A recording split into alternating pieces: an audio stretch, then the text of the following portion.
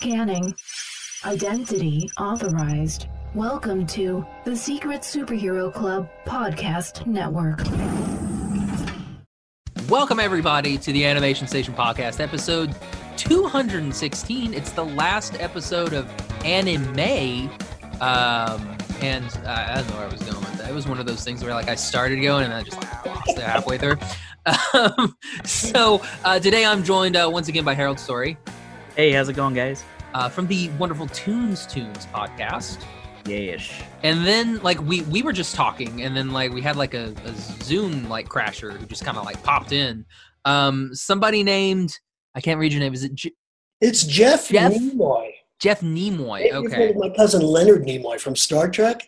I'm his I'm his famous second cousin once removed. I'd like to say I'm the third most popular Nimoy out there. So. No, we've got Jeff Nimoy, everybody. It's basically, he's the Steven Spielberg of anime. Mm-hmm. And it doesn't put much money in my bank account, but yes, I am.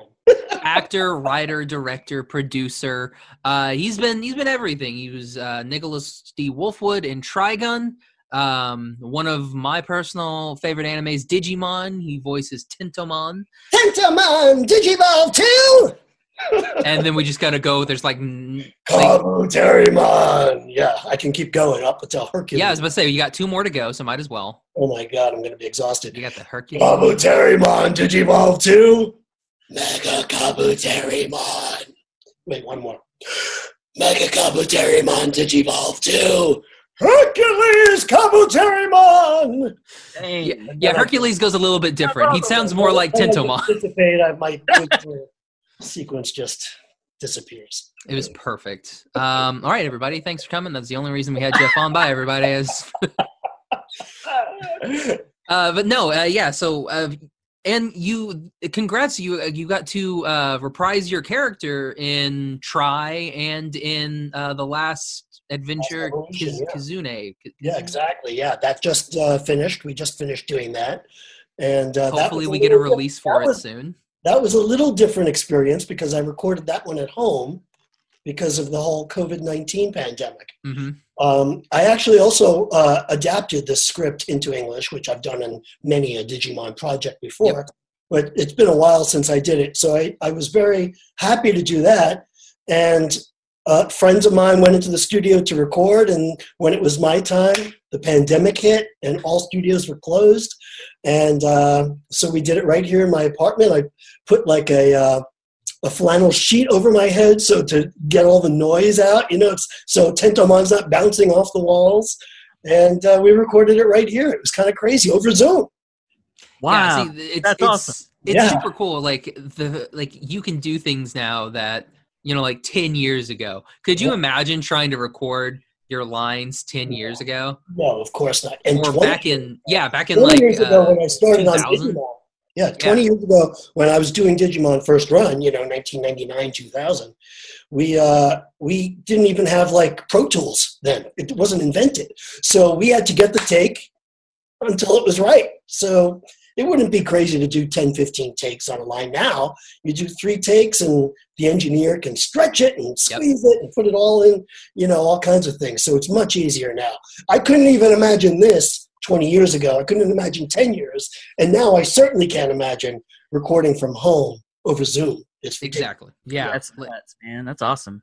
Yeah. It's definitely crazy. Especially going from where we were, heck, even when I was in high school, going from where I was in high school to what we can do now, it's insane. But no, yeah, congrats for getting to do that. You get to reprise your character, which doesn't happen a lot anymore. It doesn't, and a lot of people were actually, replaced because when they were doing it, their voice was in their 30s, and now their voice is in their 50s, and they just don't have the same timbre. I don't either, but with a character like Tentomon, I can manipulate my voice, but certainly my speaking voice, I would sound like a 20-year-old older Wolfwood if I was doing Nicholas D. Wolfwood from Trigun. And they might have to recast me, which they've already done anyway. That's another story. But Tentomon can stay Tentomon forever. Whoa, what do you mean they recast you? You weren't in? You weren't in Badlands Rumble? I was not in Badlands Rumble. Oh snap! That's insane. Yeah, they recast myself, Dorothy Fawn, and Leah Sargent, and just kept Johnny. Yeah, Oh. I remember because like I had Dorothy on, and we did kind of talk about that afterwards. I was like, that like really sucks, and she was not very happy. sad because it's one of my favorite shows. It's one of Dorothy's favorite shows, and both of our characters, one of our favorite characters to act, to perform, and it was very sad. But they were doing it in Texas, and we're in LA, so. Yeah, they managed to get Johnny on though. For some reason, I don't know. Power Rangers have a special. Yeah, if you're a ranger, you can make You got things that Power Ranger happen. You clout. know.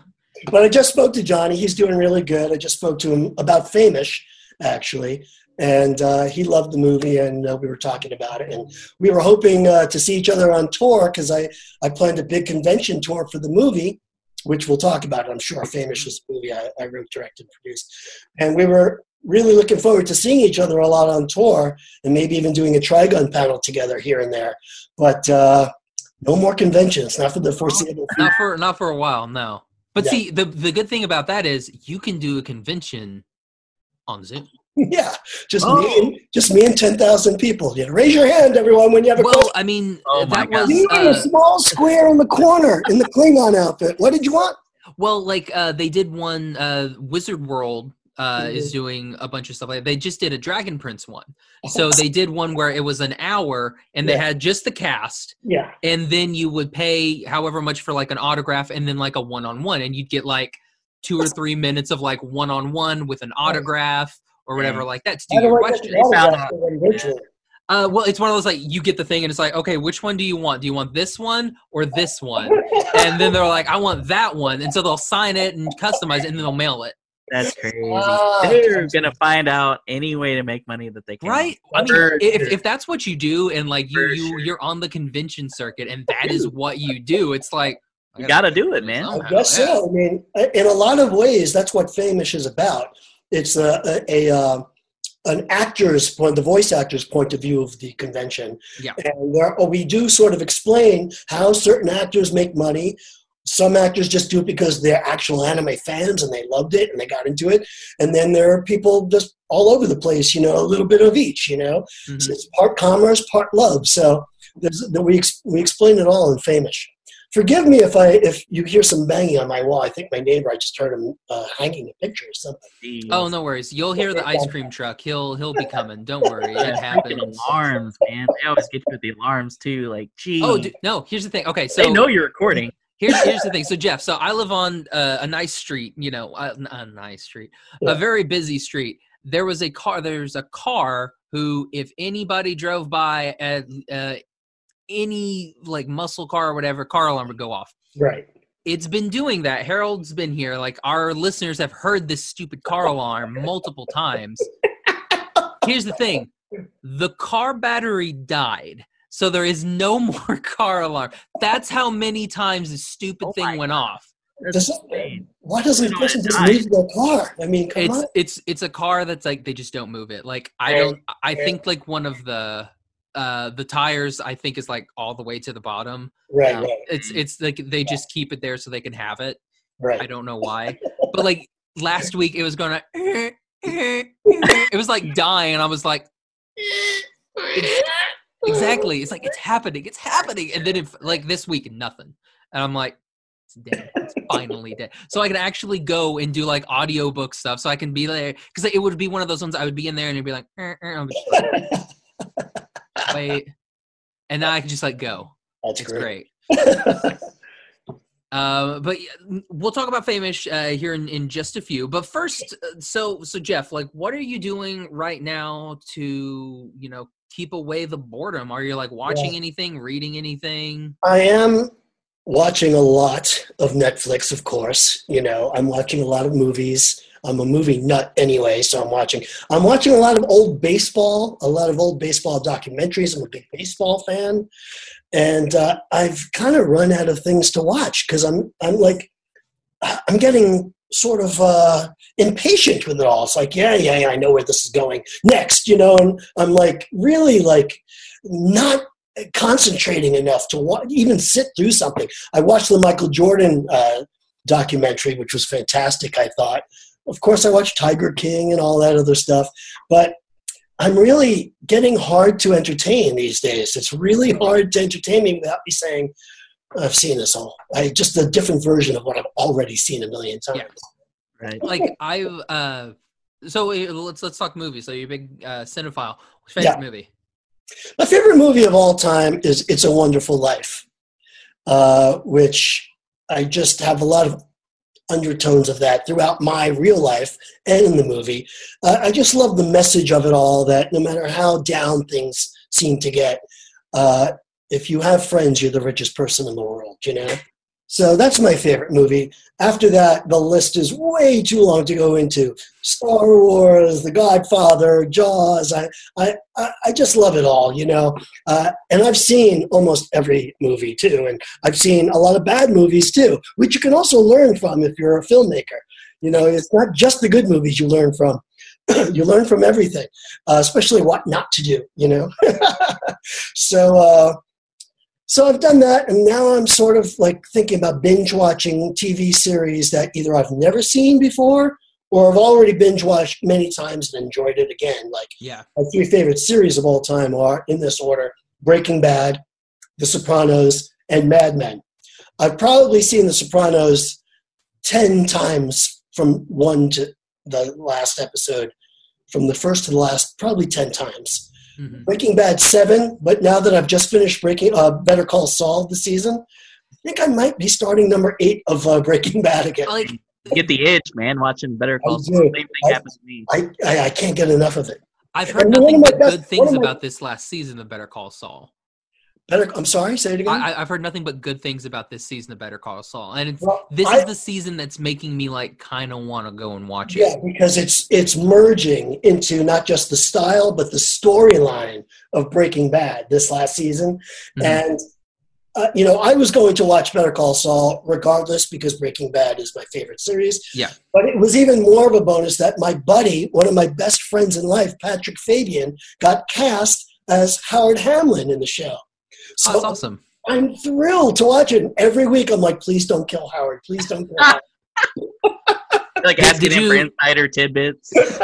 Did you watch The Camino or El Camino? El Camino, I did. I loved it. A lot of people hated it. I loved it. And just a visit with my old buddy, Aaron Paul and Jesse, you know, just to see them again. Just, I can't get enough of it. I really can't. I've seen it twice. Like for that, like it was kind of like when they did the X-Files movies. Yeah. And it just feels like just an extra long episode. Right, but that's and okay. I like that. I like that. Like like the X-Files movie that came out recently and everybody hated it. I was like, that was just a 2-hour X-Files episode. Right, that was a good 2-parter. Yeah. So Breaking Bad, I think that's in my future. I think number 8's coming up. Nice. Yeah, it's one of those, like, right now it's like I want to read, but then I'm like, but right, I can do other things. Yeah. And as a screenwriter, I'd love to write another screenplay since I've got all this time. I'm not motivated. I just want to eat carbs and stay home. Carbs are so good. Like they're the best. They are. There's nothing better than bread and pasta. And bread with pasta? Oh my God, come on. Yeah, it's like all that Olive Garden thing where it's like you just want a carbo load. Olive Garden, just go. So Jeff, what were you like growing up as a wee Jeff, like a wee little Jeffrey running around? And me more yet. I was a big sports player and always also performing. Just like I am today. Nothing's changed, really. I'm a sports nut and I'm an entertainment nut. I lived in Brooklyn. I grew up in Brooklyn, real Brooklyn, you know, with the famous Brooklyn, not today's hipster Brooklyn. And, you know, I grew up an immigrant family. My parents were born in America, but my grandparents who I lived with were both born in Europe during World War I, and they kind of raised me and taught me this amazing work ethic. They not only survived World War I, but they also survived the Great Depression here. And they just instilled in me this work ethic second to none. So I'm very grateful for them. If anyone ever got a chance to really know their grandparents like I did, they're so lucky. I thank God for them every day, you know, that I had them to grow up with. and I had a ton of friends, you know, in Brooklyn, and there was never a shortage of kids to play stickball or wiffle ball or football, tag football, touch football. You know, we always had plenty of kids in the street, no matter what season it was, hockey, street hockey, all those kind of things. So I was a typical kid in Brooklyn, you know. Nice. So, so growing up, like, what were you? So, definitely into sports. Was there anything, you know, that you were like kind of big into, like movie wise? Like, was there like how did the acting happen? How did that Okay, kind of? so well, my uncle Sam was he was a retired person, and as a job, he took a part-time job being an usher at the College movie theater by Brooklyn College, where I lived right around the corner. And he'd let me into any movie I wanted to go to. So I probably saw a movie a day in the summer growing up, even if it was the same movie over and over again. I think I saw Animal House 12 times. I saw Jaws 15 times, Rocky, 20 times. And I never got tired of it. So that was a big thing. And I was just naturally, I wouldn't say acting was number one. I would say producing and directing was actually before all that, because even class, plays and things like that, I would just naturally gravitate towards the director role or putting things together like a producer would. Mm-hmm. And then the same thing sort of happened in junior high school, the same thing happened in high school, and then the same thing happened in college. And I always knew I wanted to be a writer and director much more than I ever wanted to be an actor. But I just figured acting was maybe the way in. So being the star of all my high school stuff, I decided to audition for like the biggest acting school at the time, New York University's Tisch School of the Arts, undergraduate drama. And I thought, they don't take a lot of people. If I get in, I'll go into acting. And if not, I'll just go on my merry way, go to a state school, SUNY Binghamton, which is where I was probably going to go. And I got in. I got into NYU, and it sort of sealed my fate. And I'm still good friends with a lot of people that I went to NYU with that are famous now, like Adam Sandler and Titus Welliver from Bosch, and Kristen Johnson, who was on Third Rock from the Sun. We had a great graduating class, Yeah, that's just to name a few. Jessica Hecht, who was on Breaking Bad. We had a lot of famous people. Philip Seymour Hoffman, who was just Phil Hoffman at the time, and we all went into it. And a lot of people left acting. Some made it big, like Adam and Phil. And I went down a different route because, you go into the business, you don't know what kind of career you're going to wind up with. And I did a lot of improv comedy at the time, and I was doing some voices and impersonations. And a producer from a video game gone TV series called The Mutant League was casting, and she cast me to do a bunch of voices. And I never looked back after that. It was just my voiceover career sort of took off after that. And once you sort of get hired for something in LA and have success, they only want to keep hiring you for that, Yeah. So my dream of maybe being in a Scorsese movie wasn't going to happen if I wanted to really keep putting money in my pocket. And then I pitched a show to Fox Kids, and they didn't have much money in the budget for a director or a writer. So I wrote and directed, and eventually that all led to Digimon, and Digimon was such a major hit that's all really what people wanted me to do in the business after that, anime. And hey, I became the Spielberg of anime. It's better than the Spielberg of nothing, It's better because you did than Spielberg of plumbing, Oh yeah, Spielberg of plumbing would be a little bit weird. What would you direct? Bunch of shitty stuff. That was quick, Harold. That was quick. I like it.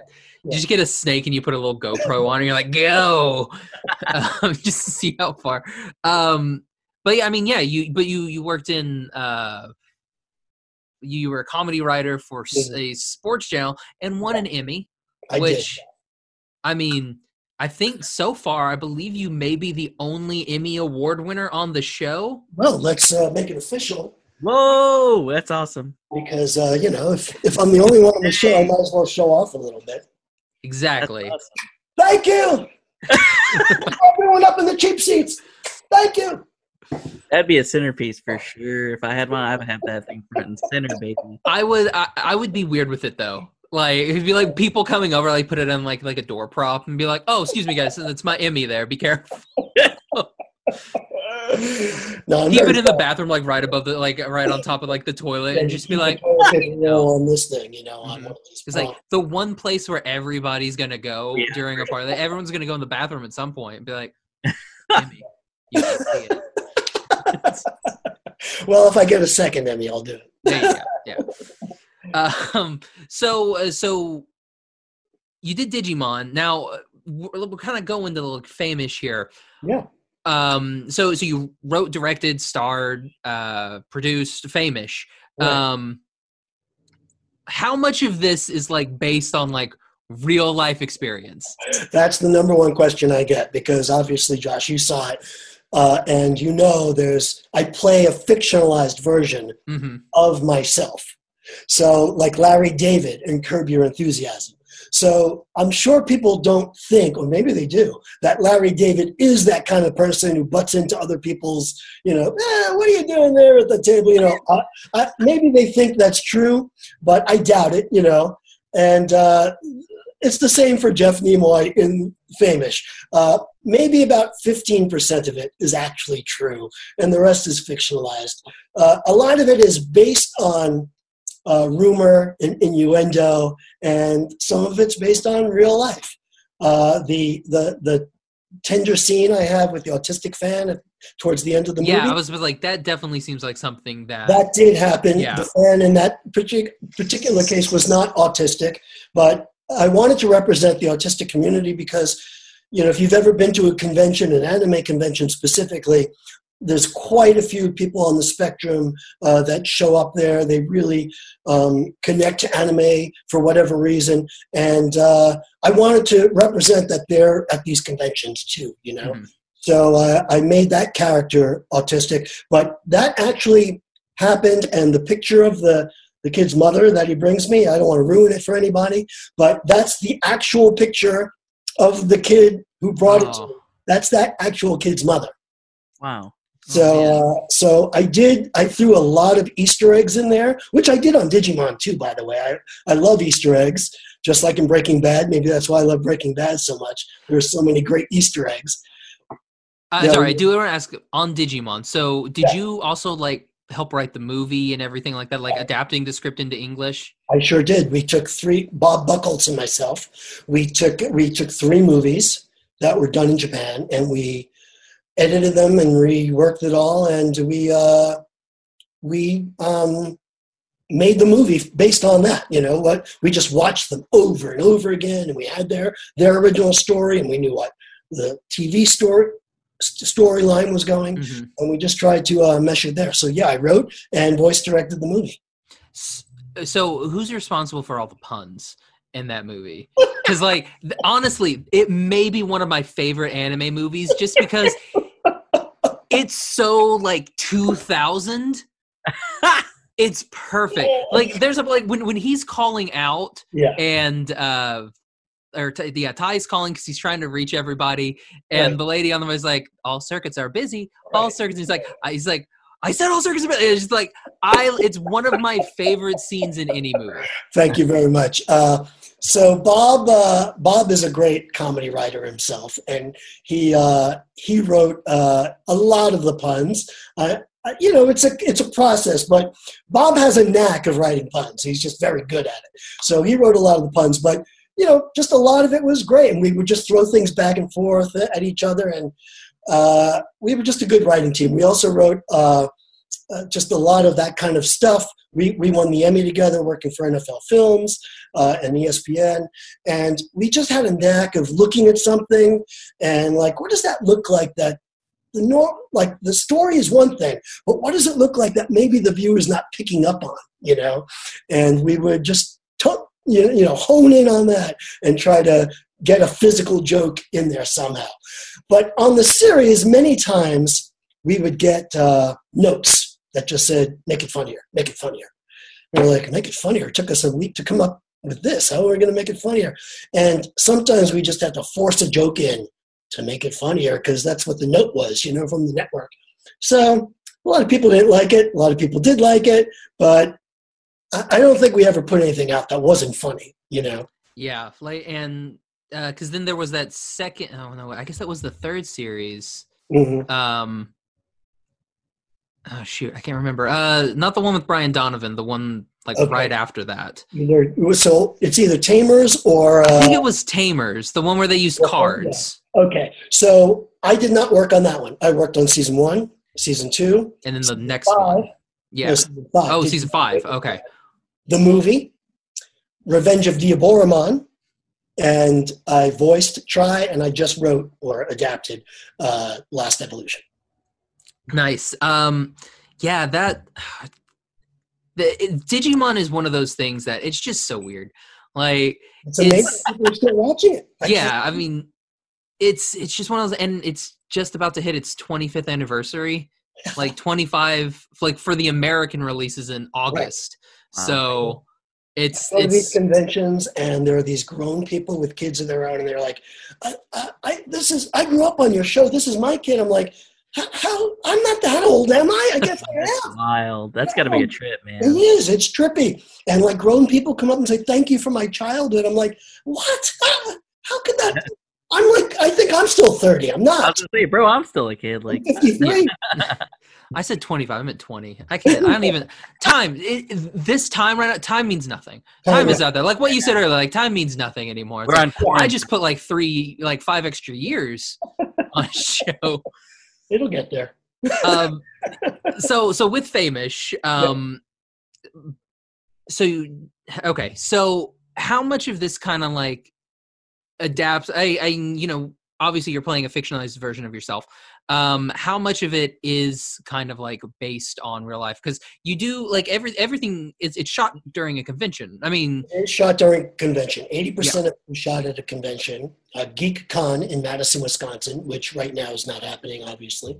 But what we did was, I actually have to tell a little more of the backstory to get to the question you're asking me because. Okay. Here, hold on. Let's set this up so we can knock this one out. So what brought around? What brought about? Wow.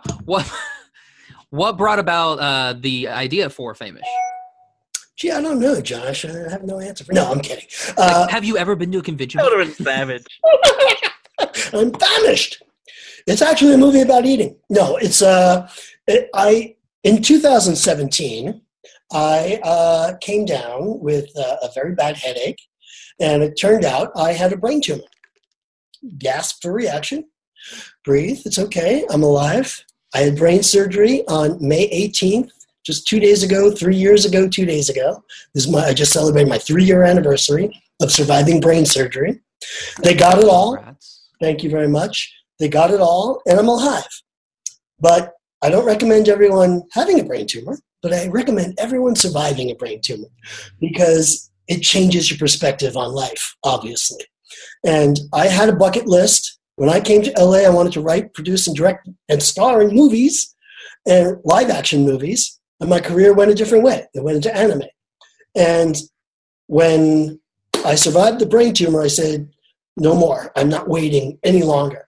Now, over the years, I've pitched movie ideas to studios, and you're either asking for money or you're asking to hire me as a director or buy my screenplay. And I was just done asking permission. I was just like, I'm making a movie. It almost didn't matter if the movie was good.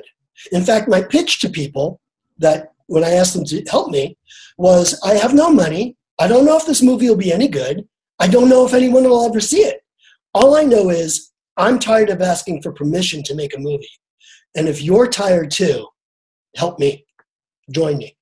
And so many talented people did. Lex Lang was the first to join on. Lex Lang's famous for Digimon, all his voices on the Star Wars franchise and everything. And then Brian Davis, who I directed in both Naruto and Digimon. I played Rock Lee in Naruto and Davis in Digimon. And Nikki Boyer, who's a TV personality. She's always on the Wendy Williams show. She has a very popular podcast, and she's been on Angie Tribeca. And all of these people have, joined me. Jonathan Fahn, who's on Naruto. They joined me, and we made this film for next to nothing. And to everyone's surprise, it turned out really good. And not only really good, but it got a distribution deal, an international distribution deal, I can't talk, from Random Media. And they released it on so many video-on-demand platforms. It's incredible. It's playing almost everywhere. And for a small movie like this, to get such a wide release, even video-on-demand, it's kind of incredible.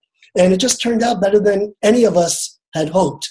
And we're really, really proud to show it, Yeah, and you can tell that there's a lot of things that went behind this movie. Because, watching it, I'm sitting there and I'm like, yeah, I've been to multiple conventions. This is exactly what this is.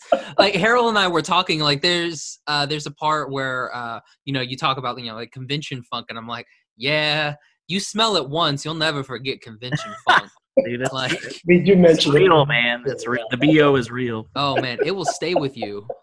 You'll get home, you'll wash your clothes, you'll shower, and you'll find that one sock that was still in your case, and you'll pull it out and be like, smells like Akon. Totally. We mentioned it, a little bit. We don't harp on it. Our goal was also not to make fun of fans or anime. Which you guys did a fantastic job in. Because there are, you can make fun of anime fans. Everybody does it.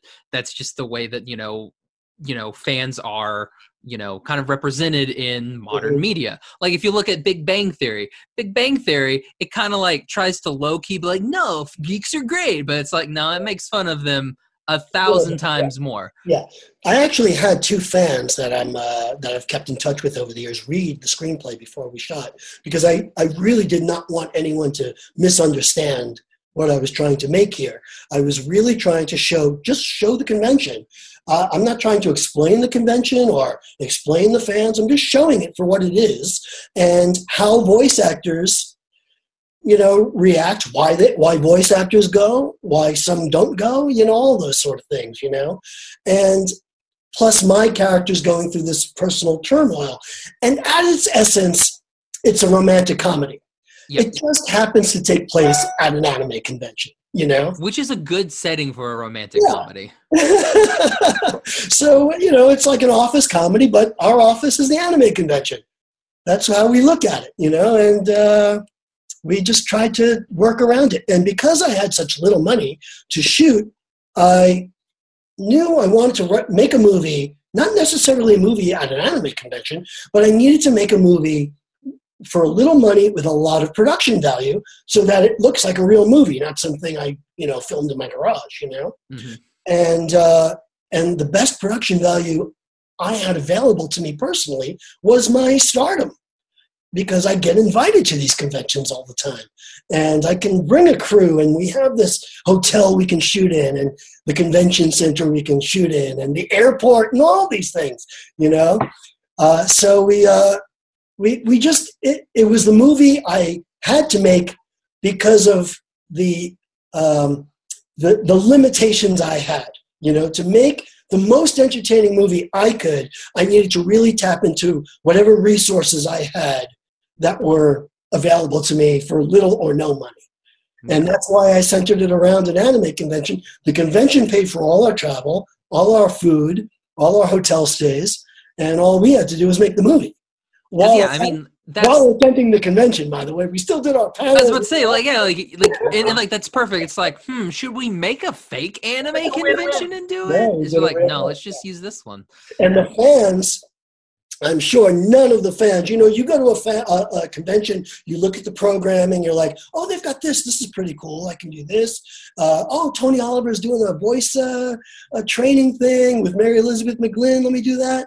Well, this one was make a movie with Jeff Nimoy.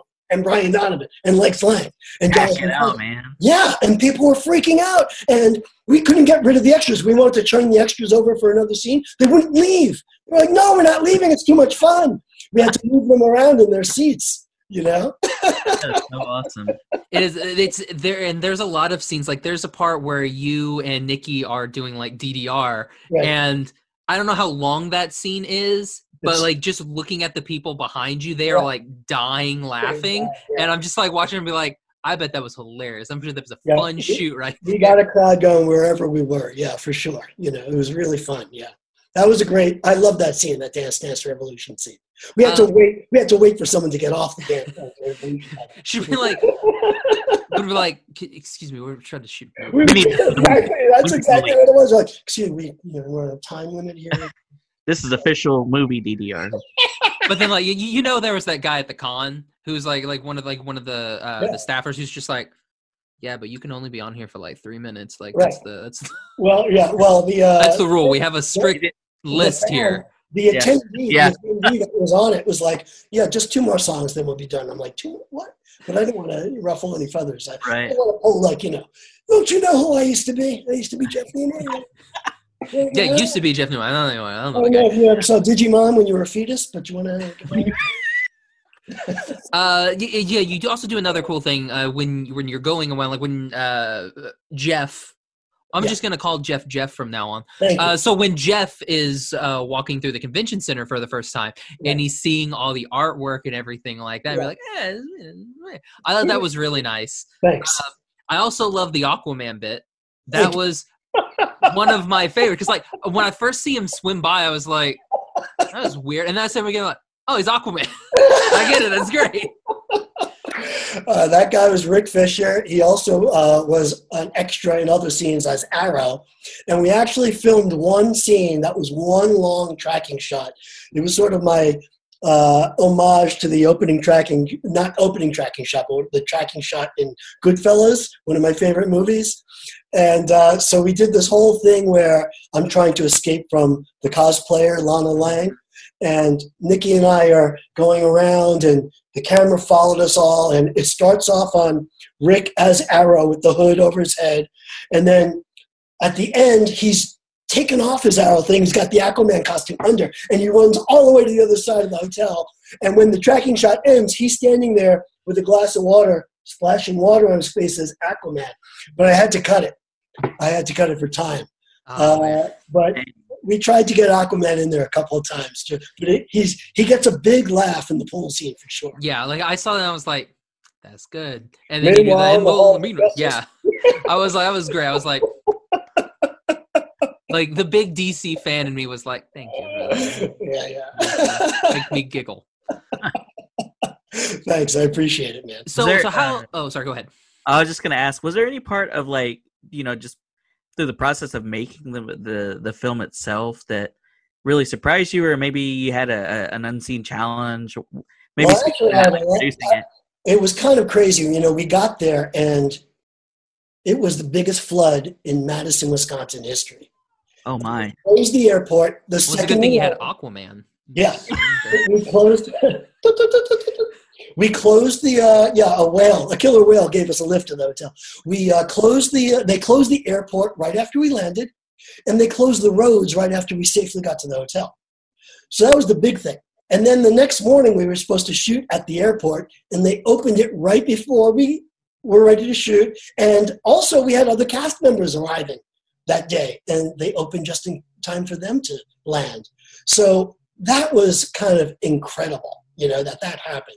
That's nuts. And also what I wasn't sure was, the reason I called myself Jeff Nimoy in the script and not Bob Smith, for instance, a fake, voiceover actor with a fake career, was it was a live convention. And there are signs everywhere, and there are programs. And I literally thought there was a very good chance we could be filming a scene, and some fan just runs right up to us and goes, "Mr. Nimoy, can I get an autograph?" And I would just do it and keep going with the scene. It never happened, but I was like, if that happens, I don't want to ruin a take because I have such little time. I've got 6 days. Yeah, So- I was about to say, like, because like at a normal convention, you're a Friday through Sunday. Well, and that's the only time I had fans. I only had the Yeah. extras, the fans from Friday to Sunday. But we were filming in the hotel scenes Mhm. Tuesday through Friday. Yeah, I was gonna ask you about like Yeah. how like that's a big time constraint because one, you have to still work the convention, Right. and then two, like you have like this very limited window Yes. with these extras, and you use extras a lot in this Mhm. movie. Yeah. So like I how even gave some fan scenes. I've even given lots. I gave the Wolfwood cosplayer line, and I gave the hold on, was that like an actual like dude like dressed as Yeah. Wolf? That was wasn't like a you guys actual like got a costume. no, he was an actual cosplayer. That's hilarious. And I used two guys who run the Did You Know Anime website. I used them when I cosplay as Wolfwood to get Yeah, away you call them the needle noggins. Like I was Yeah, like I know those too. Nemo. And then I used another fan. I can't remember, but there's another fan who has lines in there too. So I just, we had to take into account all these things. So being a producer, TV producer for almost 30 years, I just had to make a workflow down to the second. We really everyone had a schedule. It's like, you're in this room till 2:15. If we're ever going to finish the next scene, we got to go there at 2:15. So if we did one take, we did one take. If not, we're screwed, Mhm. And so we had a lot of that going on. Time was such a massive constraint the whole time.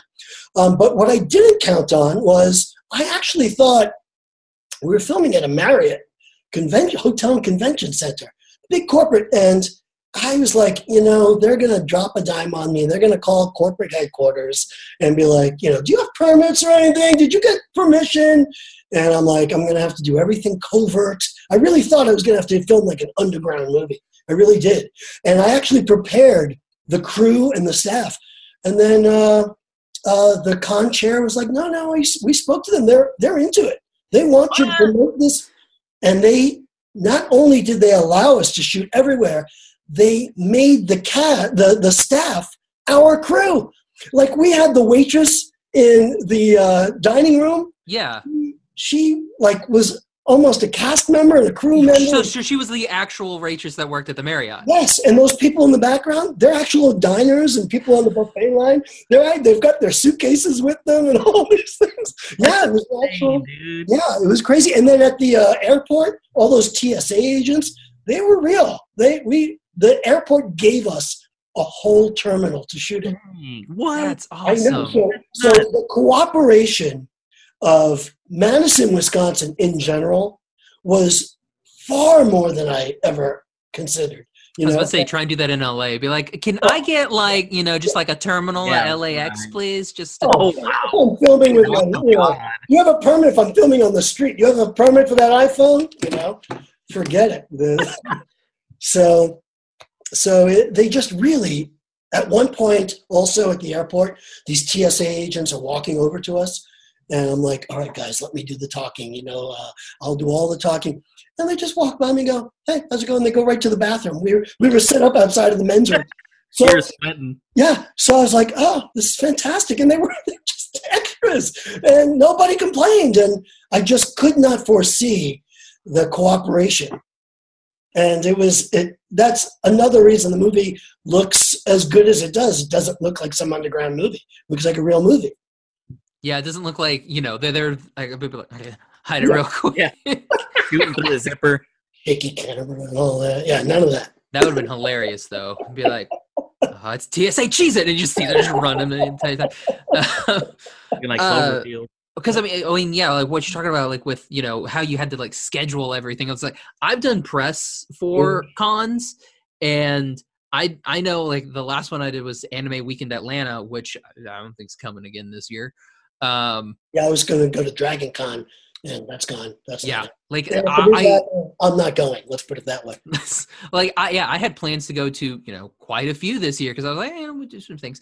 But like like trying to even just doing going as press, like I have an interview with this person at this time, and then waiting for them to have to come through things, and it's just like, Right. I only have 30 minutes with these guys. And so like I need them here. Like 11:59 rolls around and you're like, oh, here you this is what I gotta do. I gotta mic them up and everything, and I don't know how I'm gonna do this. Yeah. So the fact that you were able to like keep everything like on shift is it's pretty amazing. And I was a tyrant at times, but I did warn everyone, if I yell, it's not personal. I just have to get this thing done. And it's really, I'm not angry and I'm not upset. I just have to get it done. Yeah. And people understood. And, it's like herding cats sometimes, but we were able to, we did it. And it's not just my achievement. It's all of our achievement. I mean, it's kind of Herculean. It's Hercules Kabuterin-ish for us to get all of that work done in 6 days. It's almost unheard of. I've never heard of it with any crew, even a student crew or a professional crew. I've never heard of it. Yeah, that's like, and yeah, because you had so many time constraints there. Like we got a week to film this, basically, and then I've only got like 3 days with extras. Right. While I have a full schedule. Right, and I flew all the props there, and all the costumes. My hotel room was like a what do you call soundstage? That we had everything in there. Yeah, it is kind of like, so we only see your hotel room from one perspective. Well, we see the bed. Well, here's the thing: all the hotel room scenes I shot in LA. Okay. Because I didn't have the time, So the only thing I shot at the con was stuff that needed to be shot at the con. That especially needed fans or the airport or whatever. So all those hotel room scenes were done right here in Woodland Hills, California at the Hilton. So the ones that you have with Lana and the ones that you have with Nikki, all those were here in LA. Okay. Right. Yeah, right. So all those are here in LA. So we shot 6 days in LA over the course of months here and there to get 20% of the movie, and then 6 days in Madison to get 80% of the movie. Did you film that? Like that's what I want. Like, you mean the making of? The making of. Like, yeah. I want a movie that's a making of the movie. Like, I don't even care if the movie's real. I just want a movie that is the making of this movie. We had enough problems and short enough staff that there just There's no way to do any of that. But I do have an idea for a movie, a different movie, where I'm also playing Jeff Nimoy. Convenient. I mean, you don't really have to do too much with that. And it's a movie about the making of Famish. It's actually a better story than Famish, with the flood and all these things. And it's called The Disaster Artist, based on the James Franco movie, The Disaster Artist, who made, about the guy who made The Room. That's meta as hell. Which I love that movie, by the way.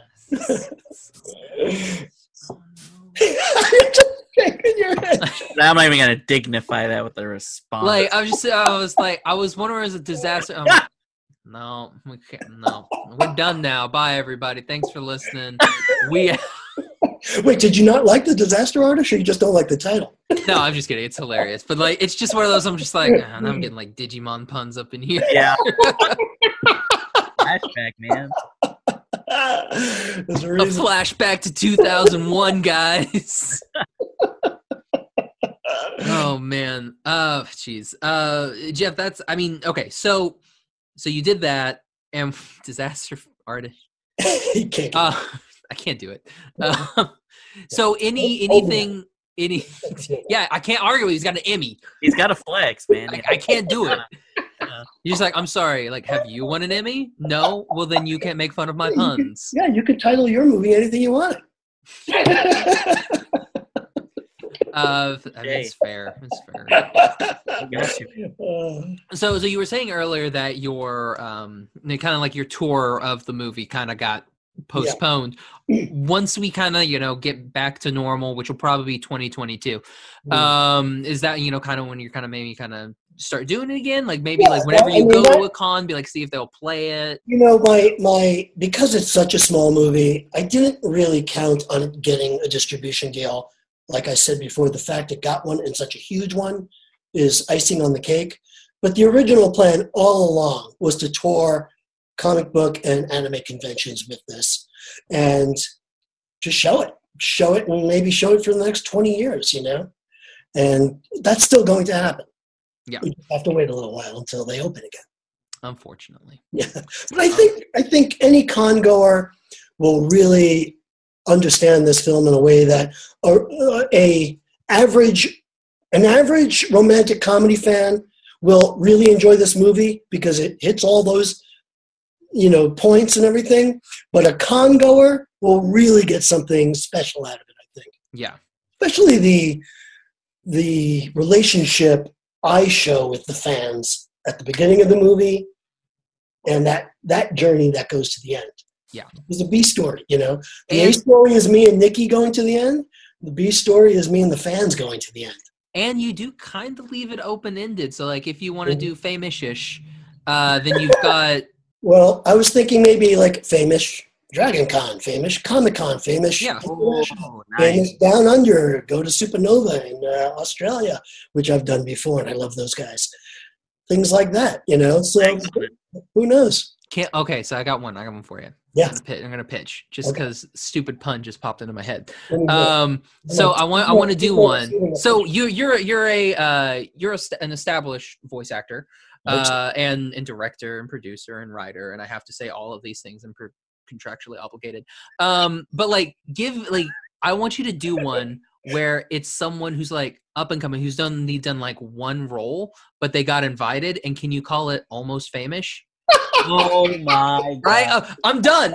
I just ripped my earphones out, but I'm done now. That's all I wanted. That is so good. That is so good. That's all I want. Jesus. Oh man, that's good. We'll workshop it. Perfect. That's all I want. I just want to make a joke, and I did, and I'm done. And we're gonna put a link to Famish in the show notes, so you'll be able to click on it, rent it, buy it. And also, there's a little bit of a backstory if they go to my personal web page and the official homepage of the movie, famishmovie.com. You've got all that info. You'll put it. Yeah, we'll put all that's down below. Just click on it. But people can read a little bit more about the backstory of how it all happens as well. Yeah. And so Jeff, again, thanks so much for coming on, man. Like, is there anything coming out right now that you want to plug? No, you got other than Famish. You got Digimon Last Evolution, and you got Famish. Those are the two things I'm currently have going. I'm very lucky that I have both of those things going. And Digimon, I've been down that road before, so I'm excited, but it's hard to get excited about my 12th project of Digimon compared to my first live-action movie. That's why. Well, I mean, we do have the new series that's going on right now, which is kind of like you could have your 13th version of Digimon. If asked, I will serve, like always. If asked about to rejoin Digimon, I will never say no to Digimon. It's one of those, that seems like a series, not like... like with something like Dragon Ball, I mean, there was a Canadian dub before there was a Toonami dub. So you've got two different dubs. They've done that with Gundam and everything like that. Yeah. But with something like Digimon, I can't not hear, Joshua Seth and Colleen O'Shea. I can't not hear them. Yeah. If anyone's let's get somebody other than Mona Marshall for Izzy, it's no, you can't do that. It's impossible. Yeah, and Mona, God bless her. I don't know how old she is now, but she's still playing Izzy, which is fantastic. Mm-hmm. Yeah, it's so great.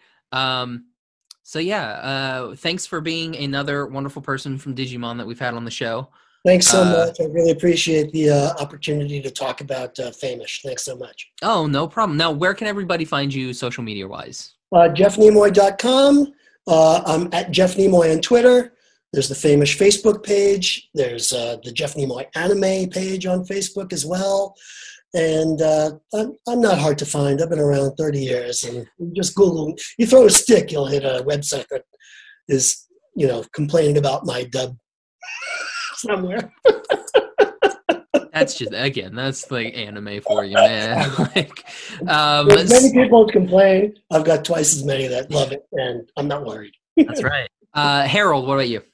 Yeah, man, as always, people can follow me at Harold Story on most stuff, at A Herald Story on Twitter. Tunes Podcast. It's available Spotify, Apple Podcasts. That's TUNES/TOONS. New episodes every Monday. And you can find me on Twitter and Instagram at Josh L. Kane. Find the podcast on Instagram at Animation Station Podcast, on Twitter at Animate Podcast. All of our episodes, iTunes, Stitcher, Podbean, Google Play, Spotify.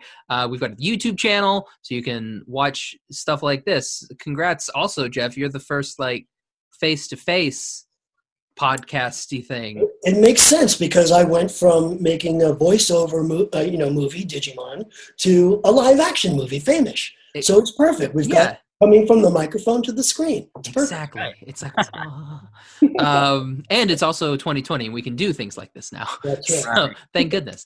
It's 2020? I lost track of time back in April. I don't know what I know. Oh, April? Bro, it's March, man. All of us, April was the longest year of my life. Oh, right? We've also got the website, animationstationpodcast.com. Again, in the show notes, everybody's socials, everybody's links, websites, everything's in there. Famish is in there. Again, Jeff, thanks so much for coming on, man. Thanks, guys. This was a lot of fun. Thanks so much. Oh, thank you. And you're welcome back anytime. Thanks. That's another guy. That Lex Lang on. He's a great guy, and I would. You'll have a terrific time with him. All right. So for the Animation Station Podcast, I'm Josh. And from Tunes Podcast, I'm Harold. And from Famish, I'm Jeff Nimoy. Squeeze that in. Exactly. Bye, everybody. Bye-bye.